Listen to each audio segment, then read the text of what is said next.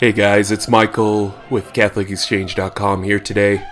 Today's guest is one of my all-time favorites, Timothy Schmaltz, who's a artist and sculptor. We've had him on the podcast a couple times to talk about his famous statues, Homeless Jesus, as well as his many monuments to refugees, to victims of homelessness, and a beautiful, beautiful work to express all those things. Today we're talking about his current project, which is a Dante sculpture of all 100 cantos of the Divine Comedy, quite possibly the greatest poem ever written. And this is going to premiere for the 700th anniversary of Dante's death in Florence. So we're really excited to have this here. Dante's a favorite poet of mine. As you're going to hear in this interview, though, it's a little unusual for how I conduct interviews. I'll be popping in as editor Michael to fill you guys in on a few things. With that, let's start at the interview. We just started talking here. Let's start now. How are you doing? Good, how are you? Oh, I am so excited. I am too. I have to say that what's really cool is my 11-year-old daughter knows who Dante is. That's an accomplishment because of me. That's awesome. I was going to ask, if it was because of something you did or she knew beforehand. I've been talking, living, breathing, sculpting Dante essentially throughout this whole pandemic, and it's so exciting to have this 700th anniversary. It's to me, it's like this is a big moment, and I think about the 600th anniversary. And in the United States, in Manhattan, they created the Dante Park. Yeah. And that was, I went to, when I first went on this Dante artistic journey, I went to the park in Manhattan, and there was a beautiful sculpture of Dante, a full-figured sculpture of Dante. A nice little parkette right near Amsterdam Avenue. And but I did a test. I knew what the result would be, but I did it just to kind of humor myself. All the people passing by these busy streets in New York, right beside the park, I would point to the beautiful bronze sculpture up on this massive granite plinth. And I said, "Excuse me, do you know who that is?" "No." "Do you know who that is?" "No." And it's going on their way. And I thought, that's the problem. That's the problem of a lot of representations of Dante in our world today, because our world today is again moving, further away from Dante, and I do believe, unfortunately, further away from that beautiful gift that was given to the world. And so, I think really to make people aware of Dante, you need to put a lot of muscle behind it nowadays. You need to really, you can't be lazy. You have to really work hard, as I did with this project. And so what I decided to do was to kind of go with the spirit of Dante, who wrote the Divine Comedy and the Vulgate. I presume so it would become, in his day, universal. But I think nowadays, the real universal language is the visual. It is your eyes. And so my challenge was to take each canto and visually translate it, so I would keep the excitement of the viewer, but also not patronize the sea of academics and people that really know Dante. So I'm walking this line of making it exciting, like a Dante video game, but also keeping it very, very authentic and in a sense educational. Yeah. Right. I mean, when I first started, I said, I'm not going to put any footnotes on this. I actually carved a couple footnotes in the sculpture, and then I actually grinded them down, because that's another problem with Dante, is that a lot of people are totally intimidated by him. And I think it's kind of ironic that you have so many people that want to bring attention to Dante, but some of their love becomes almost a wall between Dante and the common farmer in the Italian field, right? So these are some of the considerations I had working on the piece. But go ahead. You had several interesting questions I read before. Oh yeah, no worries. I enjoy this. I don't talk about it too often. I actually did my master's partially. And as you can kind of tell from listening to this podcast, about here, 5 minutes into our interview is when we actually start the interview. Mr. Schmaltz has a lot of excitement to share about Dante, and I share that excitement with him. So here's the rest of the interview. I'll be up with you guys at the end. Oh, thank you. I think that the challenge, and it's interesting because early on in or midway through the project, I realized that there are quite a few blind spots for Dante represented in artwork. In fact, one professor mentioned to me that never before has every canto been represented in artwork or sculpture. And I thought, this can't be true, 700 years. And then I realized that Botticelli's work, they were just preliminary sketches. In fact, some of them are not even half done. And so I became really sensitive to the notion that this has never been done before in 700 years. But then 3/4 of the way done, I came up with this epiphany, and I understood why. It's because it's so much work. Right. But it was absolutely fun. I'm just kidding. I enjoyed every single canto. And again, it was unlocking the text to what I hope would be a broader audience. An audience that has never even read the Inferno, that they would come into this space and I'd like to think that after going to the Dante Gardens, they'll go out and buy a copy of the Divine Comedy. But I'm probably sure that that's not going to happen with most of the people. So this is the only kick at the can their soul is going to get to experience Dante, right? Who's that I think it was a poet or a philosopher that said, if you buy someone a book, you also feel that you bought them the time to read it, right? I love that.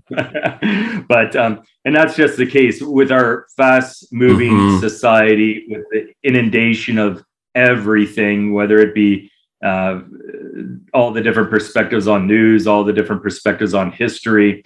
It's all a little bit overwhelming, but this is, in a sense, creating a visual oasis and a new experience for those veterans of Dante. Oftentimes, they read Dante in a parlor, living room, or in a library, but they don't usually go outside and actually have an experience that goes sequentially from midway through life. I found myself in the dark forest to the paradise. So it kind of gives an experience that's intertwined with nature. I think that the whole idea of the Divine Comedy, it is a passageway. Most people do that with their fingers, but this is a passageway that people can actually physically move to one to another. If you're Catholic, it's kind of like the Stations of the Cross of Dante, right? Where you can actually come across and move as you're experiencing the project. Absolutely. And you touched on it, that there's not really been an undertaking to do all 100 cantos of the Divine Comedy. Gustave Doré did quite a few, but even he didn't complete them. So otherwise, he's inspired a lot of artists. This probably will tie into your work. Why do you think we keep coming back to Dante after 700 years?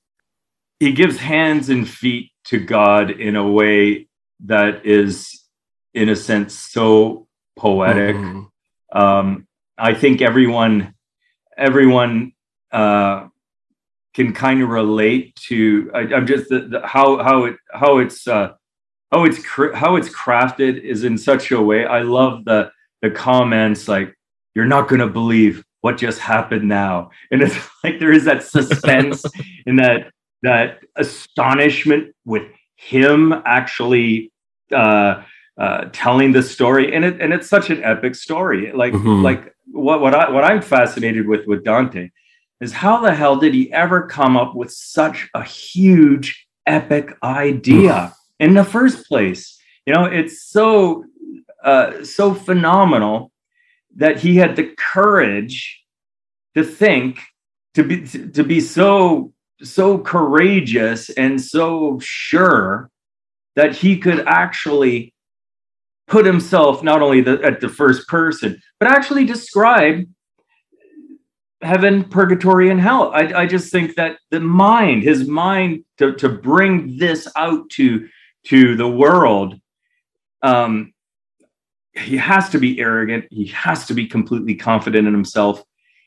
And what I find that's very interesting, because I did most of this during the pandemic. I had to cancel all my trips, and here I was listening to the news in Italy about how Italy has been shut down while I'm actually sculpting the Divine Comedy. And I couldn't help but see the connection between Dante writing the Divine Comedy and his life where he was in exile.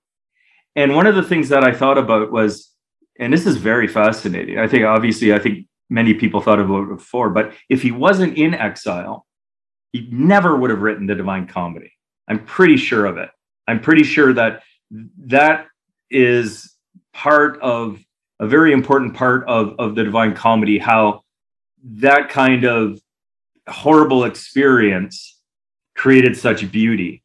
And I think that's very interesting. That's what I'm thinking as I'm sculpting during a pandemic. I'm thinking that beautiful things. And it's like Pope Francis said. He said that during this pandemic, you can either come out of it a worse person or a better person.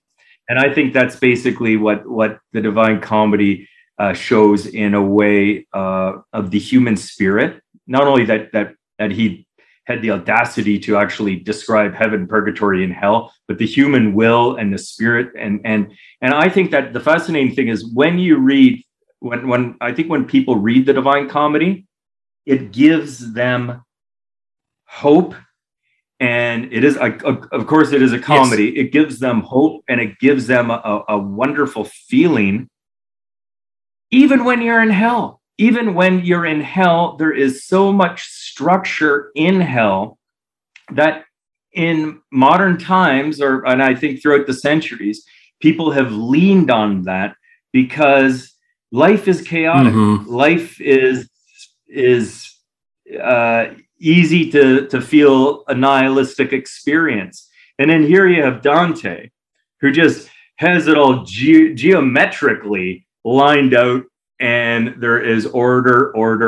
And I think that human nature loves that. And when they see Dante representing this structure, it's like, oh, good. Thank God. You know, his experience, his interpretation of heaven, purgatory, and hell, it's as good as anyone's. And look at that structure and look at that order to the universe. And I think that every generation, I think this generation would benefit a lot from having that structure, right? And thinking in respects to Dante's world, really. Oh, absolutely. I think just speaking of that order that Dante shows, you know, and the love that moves the stars and all that, I loved your depictions in Paradiso where Thomas Aquinas is explaining the life of St. Francis, but in those other later cantos, there's that wonderful order Dante just keeps coming back to, that the universe is ordered, there's something behind it, and indeed, like that phrase I said, the love that moves the stars is actually at it. Yeah, like one of the things that I'm the perfect person, I feel, to sculpt the Divine Comedy, because like everyone else, Purgatory, I kind of, whisked by it pretty quickly, as well as Inferno in previous in my life. When I would be approaching the Divine Comedy, I would be, intensely into hell. But then when I got the Purgatory, and then when I got the Paradise, your preconceived condition is this is boring, right? And so I think, yeah, Tim, you wouldn't want a better person to do this, because you're coming in with that baggage, you're coming in with that preconceived idea, but really study it, really get in there. And one of the things that I found that was fascinating about other representations of the Divine Comedy. And so let me first of all tell you my structure. Every morning between 4 o'clock and 9 o'clock in the morning, I would actually be sculpting Dante. 4 o'clock till 9 every morning. And then I would do my other projects, my other commissions during the day. And then what I would do is in the evening, I would look at different texts. Oh, tons of them, right? And then I would also then take time to say, okay, Canto 15 of Purgatory. Let's Google it and let's do research and think out to the internet. I can bring up everything, whereas I would have to be in resource centers and libraries forever to get access to this. But instantly, I would be able to find out every other artist, how they represented these different cantos. Sure, in Inferno, you have tons of different artists representing it. But it gets thinner and thinner and thinner when you get to Purgatory and Paradise. One problem that I saw, and I was very much aware of it, was even Gustave Doré, which I love. They took it as if, and Gustave Doré, I think he's doing that in 1870 or so.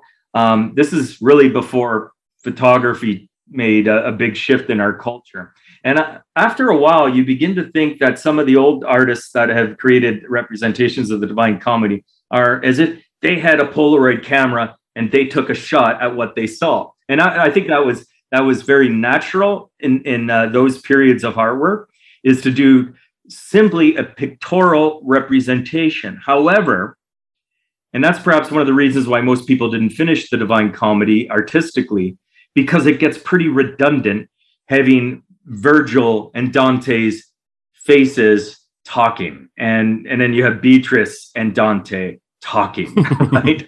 And I thought early on in the project, I thought, this is going to bore the people if I just have them talking about ideas. I have to actually sculpt their ideas. And so then I found that the imagery is just absolutely stunning. And to take the conversations and to bring them to life. Dante this project is not concerned about Dante's nose. It's concerned about his gift that he gave everyone. And so I realized I don't necessarily need to do pictorials as if I had a camera and I was there in Purgatory. I need to sculpt what they're talking about. I need to dig deeper into and give representation to the conversation, right? And then so also you'd have in Paradise, you also have the problem that you see in Botticelli, where there's just spheres and spheres and spheres. And I want to sustain people's interest, right? And so I had to go into different visuals to bring out the interest in it, because I don't necessarily want a replication, even though some of the cantos have a very similar theme. I got to make it visually interesting to keep people interested in the Divine Comedy.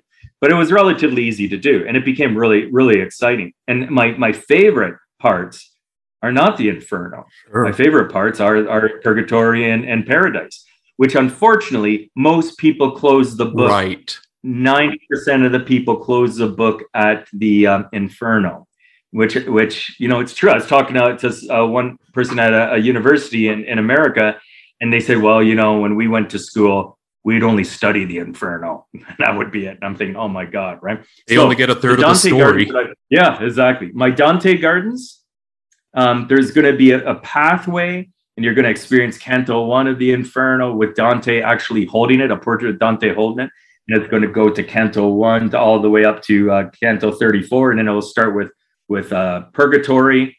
And there's going to be a beautiful cobblestone path. And it's going to have arrows saying one way, you cannot go back. Because my fear is that people are going to go to the end of Canto 34 in Inferno and turn around. No, they won't. And that's the beauty of our work, right? Oh, we just experienced Canto 34, so let's go, kids. No, they're going to see the whole part, right? But that's a really interesting thing, is that you will have that visual pathway, that people will get excited with Purgatory and Paradise, because these are some really cool, awesome scenes, right? Mm. No, they're just reading them. One of the things I absolutely adore about Dante is the way he can paint a picture with his words.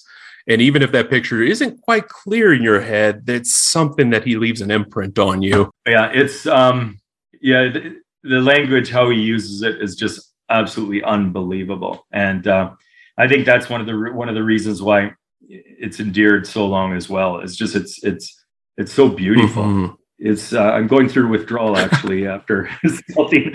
I think, what do I do now? Sure. Right? It's really an amazing experience to have this, well, relatively behind me, but right now I'm casting them, so I have to examine every single canto and make sure the bronze pour is absolutely perfect, which takes a lot of time because there's 100. And I'm doing several different sets. Right now, I'm doing this set for University of Toronto. St. Michael's College has a beautiful area in the center of Toronto, which they are right now creating the Dante Park. Right, it's just stunning. And there in Toronto, what I really like is St. Michael's College. It is surrounded by these beautiful stone buildings, and they were teaching Dante more than 150 years ago in that very space.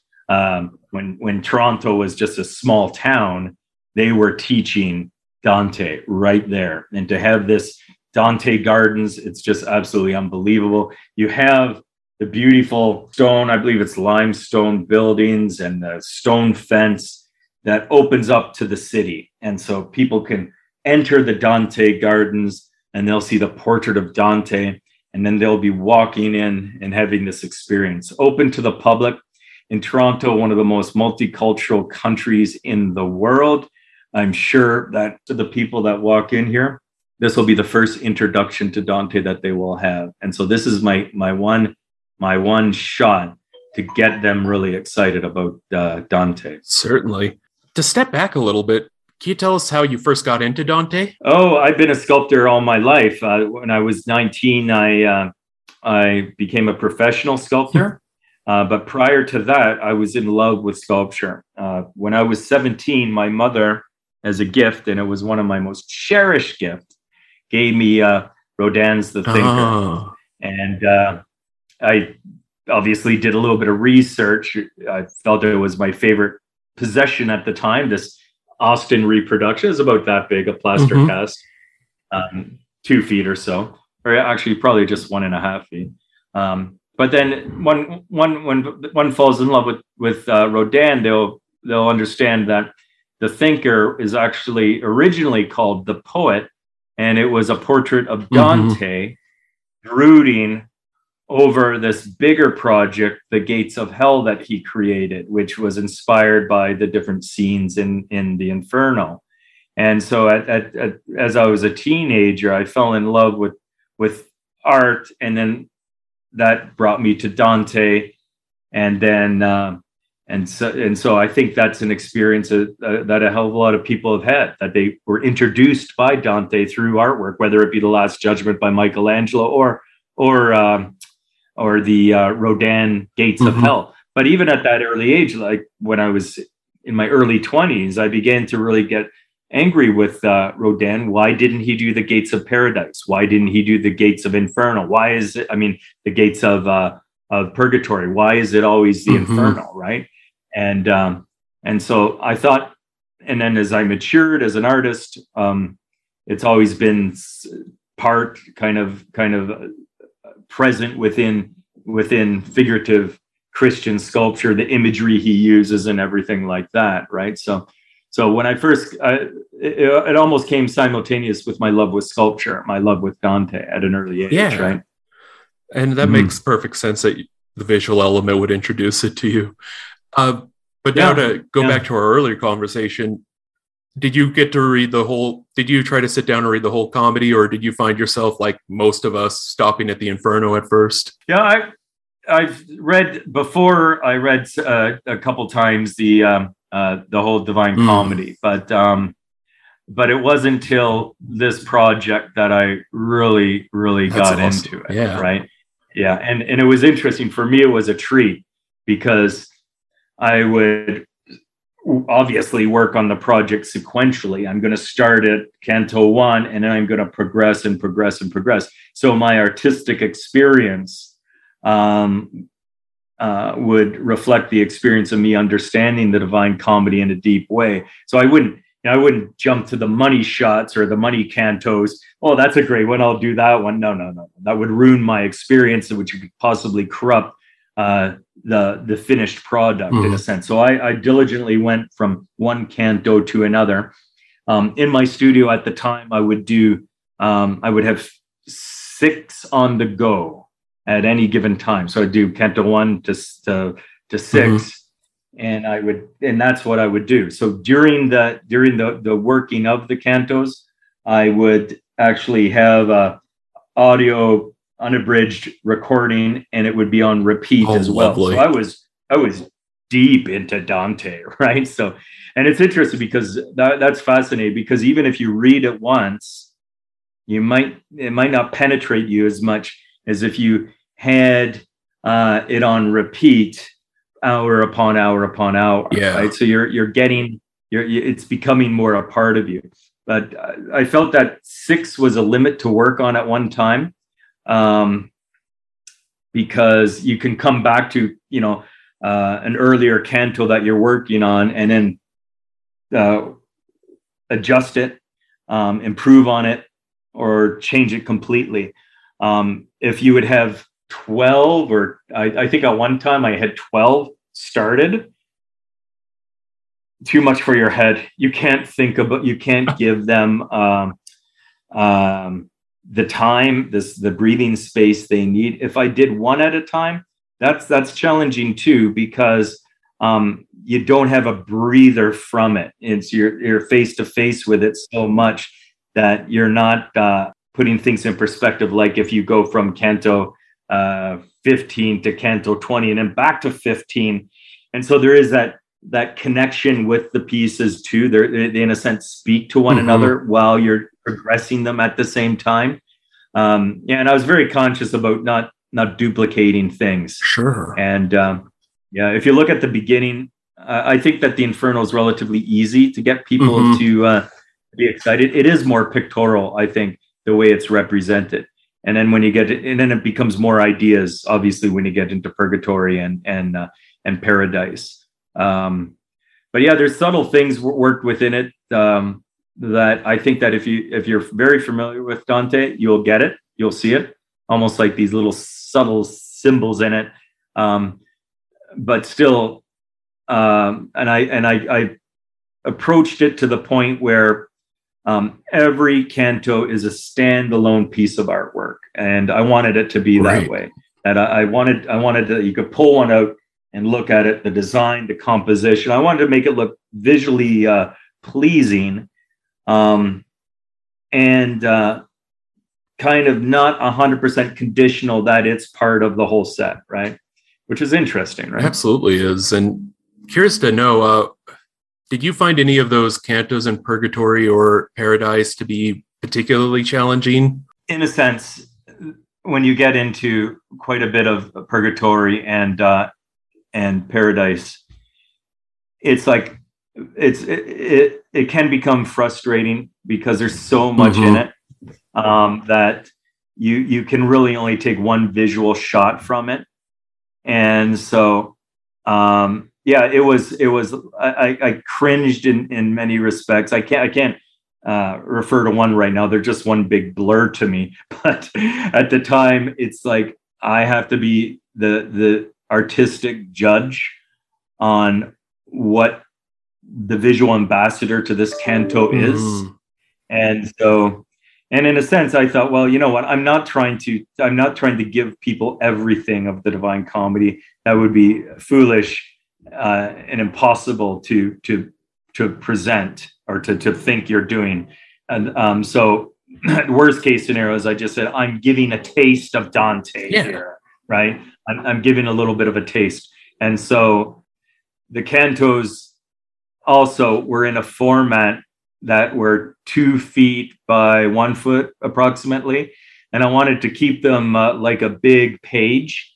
And I wanted to keep them consistent. And so there's that intimacy with it. You walk up and it's almost like you're looking at a huge book. And so you keep that relationship with the viewer.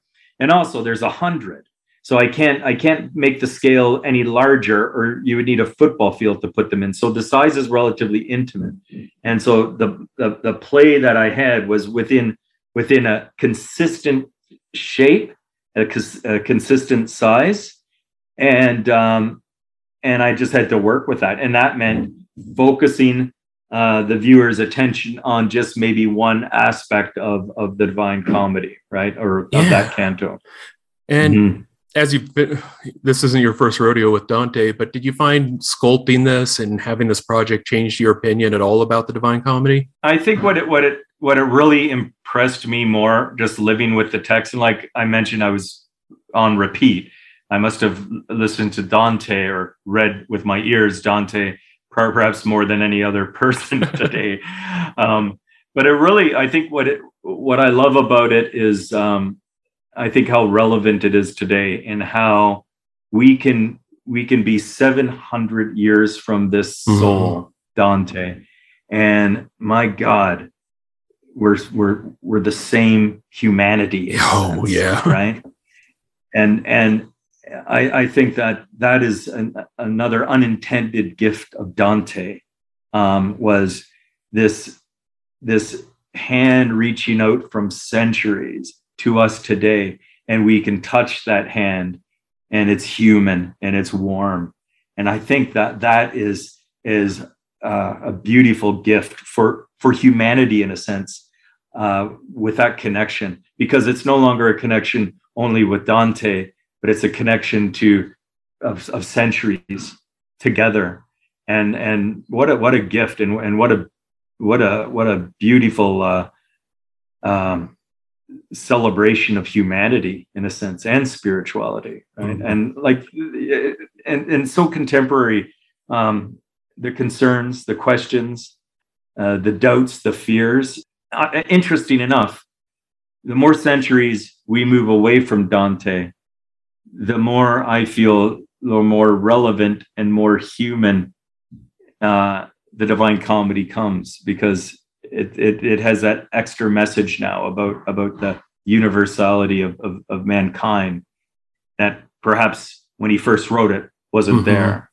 But yeah, so now we not only have a window into the heaven, purgatory and hell, but we have a window into humanity and the centuries of it, and we can have that joy, that humor, and we can share that with Dante, who, after you're really involved in it, after you're midway through the comedy, you really feel you're on a journey with a friend. I'm right there with Statius, or I'm beside Beatrice. You know, it really is that inclusive, and you feel that you've developed a friend that's 700 years old. And yeah, I think that's something that kind of surprised me of how close I felt to him during the journey.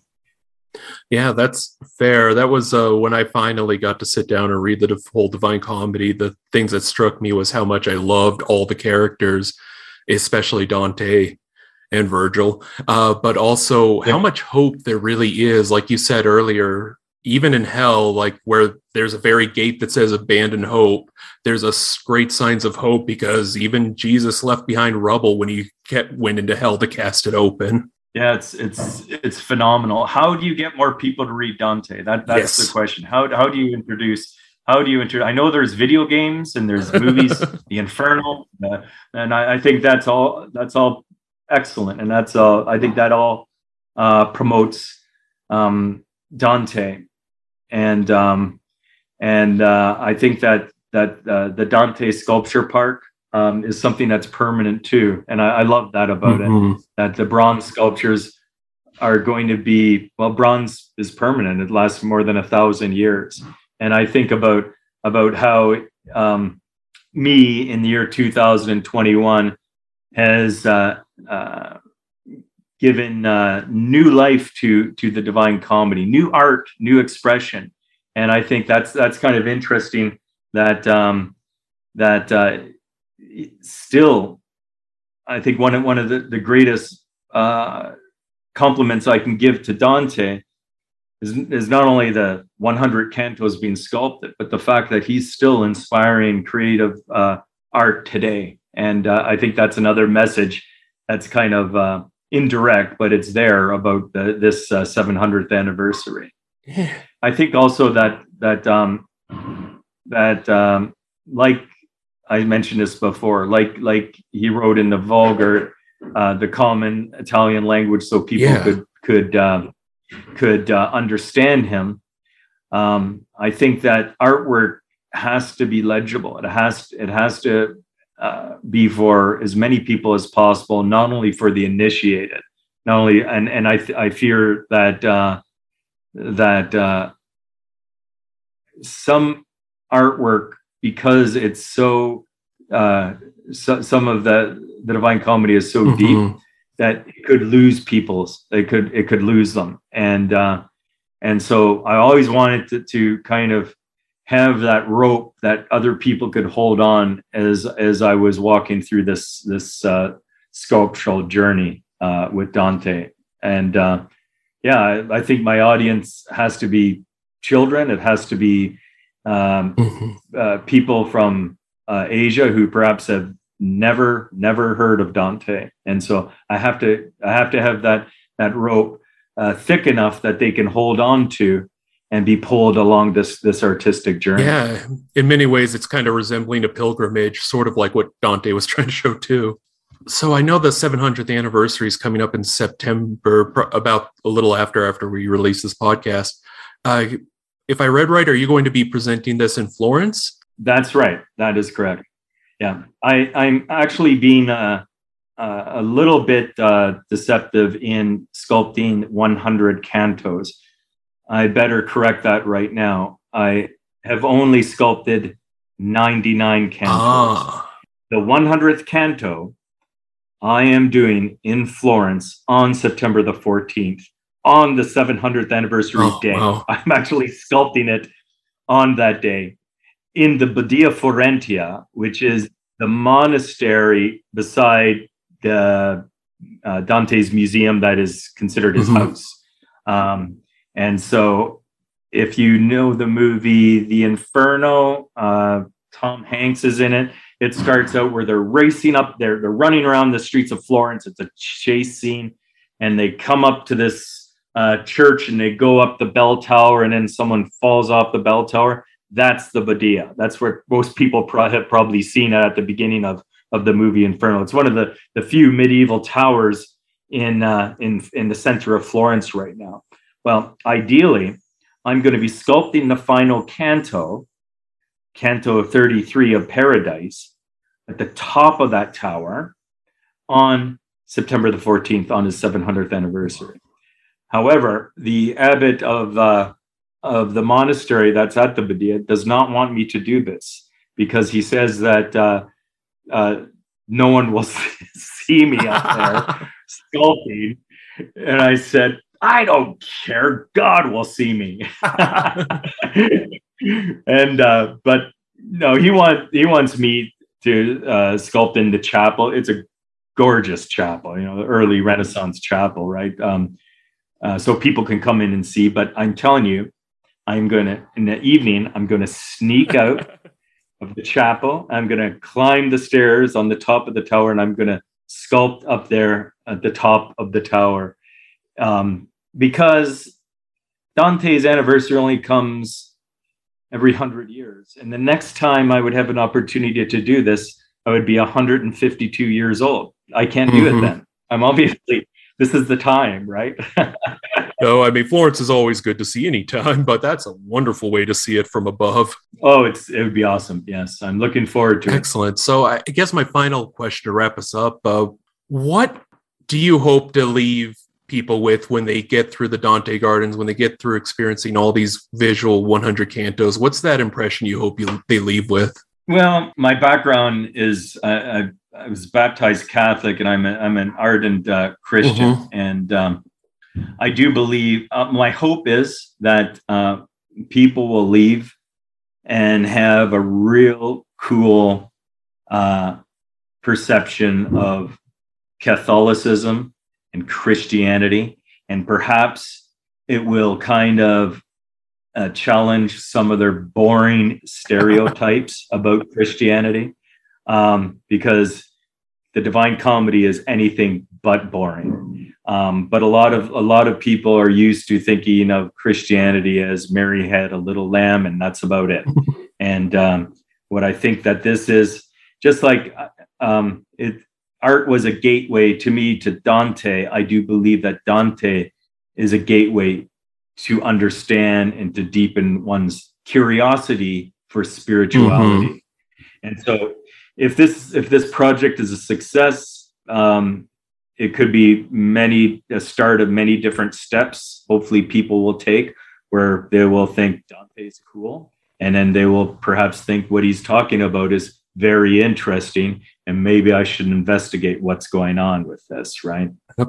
So that's a tool that I would say is an amazing evangelical tool. It's an amazing open hand to encourage people to look at their own spirituality. Sure. Yeah, that is always a great goal. Oh, awesome. I got a lot of great notes here, Tim, so thank you so much. This was always wonderful. A great conversation. All right, and that was Mr. Timothy Schmaltz, the wonderful sculptor, the artist, sharing his passion and love with Dante with us. Watch CatholicExchange.com. I'm going to try to have an article to explain this, but check our show notes. You'll see links to Tim's statues, his previous work, our previous interviews. I highly recommend it. If you can follow Timothy Schmaltz on social media, you'll see his artwork everywhere. If you go to Rome, his artwork is at several of the major churches there. He does some fantastic work that I highly recommend. If you're able to view his artwork in your town, please send me a picture, editor@catholicexchange.com. If you want any other questions answered, or if there's other guests you might have interest in, again, editor@catholicexchange.com. I don't always get to respond, but I love hearing from you all. I want to thank you all once again for joining us for this interview. I want to thank Mr. Timothy Schmaltz for his incredible work, but also coming to Catholic Exchange anytime he has something to say. It's a joy each and every time. With that, my name is Michael Litchens with CatholicExchange.com. You've been listening to our podcast. Please subscribe, leave a review, and share it with your friends. God love you all. Have a lovely weekend.